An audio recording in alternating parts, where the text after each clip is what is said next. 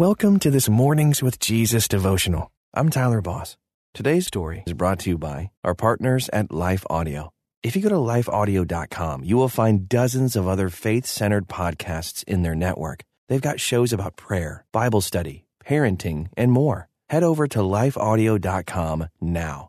And remember, you can have full access to our meditations commercial-free. Just text ABIDE to 22433 for 25% off. Now, receive His peace and abide in Christ. Welcome to this Mornings with Jesus devotional, designed to start your day in a positive way with scripture and reflection. I'm Tyler Boss. Today's scripture is Romans 8, verse 1, from the English Standard Version. There is therefore now no condemnation for those who are in Christ Jesus. This story is from Isabella Campolataro. A friend, facing a thicket of seemingly random yet serious problems with her family, asked Isabella, "Is God punishing me? What else could account for this persistent mess?" The fact is, life this side of heaven is broken. Sometimes things go wrong for no reason apart from the fall that marred paradise. Other times, we suffer the consequences of, not punishment for, our actions. It's not Jesus wagging His finger in dismay.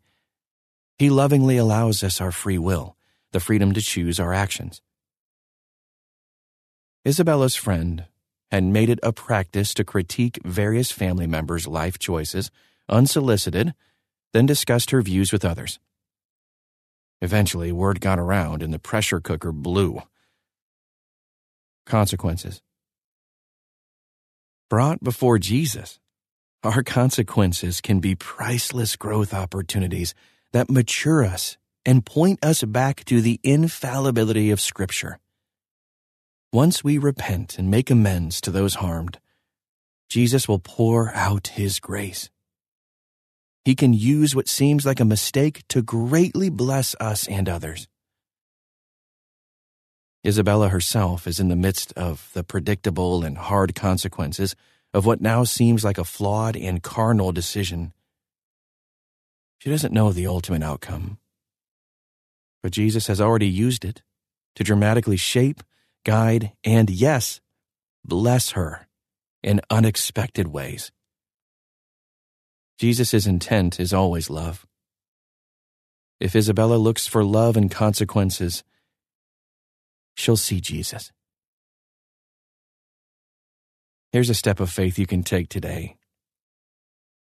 If you're feeling punished or condemned, meditate on Romans 8, verse 1. Ask God to continue showing you His grace.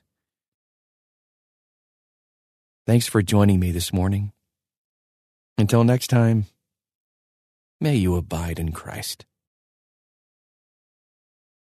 Hi, friend. Are you stressed? Maybe even worried about so many needs around you that you've forgotten you are worth taking care of too? Well, I'm Bonnie Gray, the host of Breathe, the Stress Less podcast. I want to invite you to join me as I share practical tips based on science, inspired by God's Word, to help you spark joy and restore God's peace and love to your soul. Subscribe now and go to lifeaudio.com.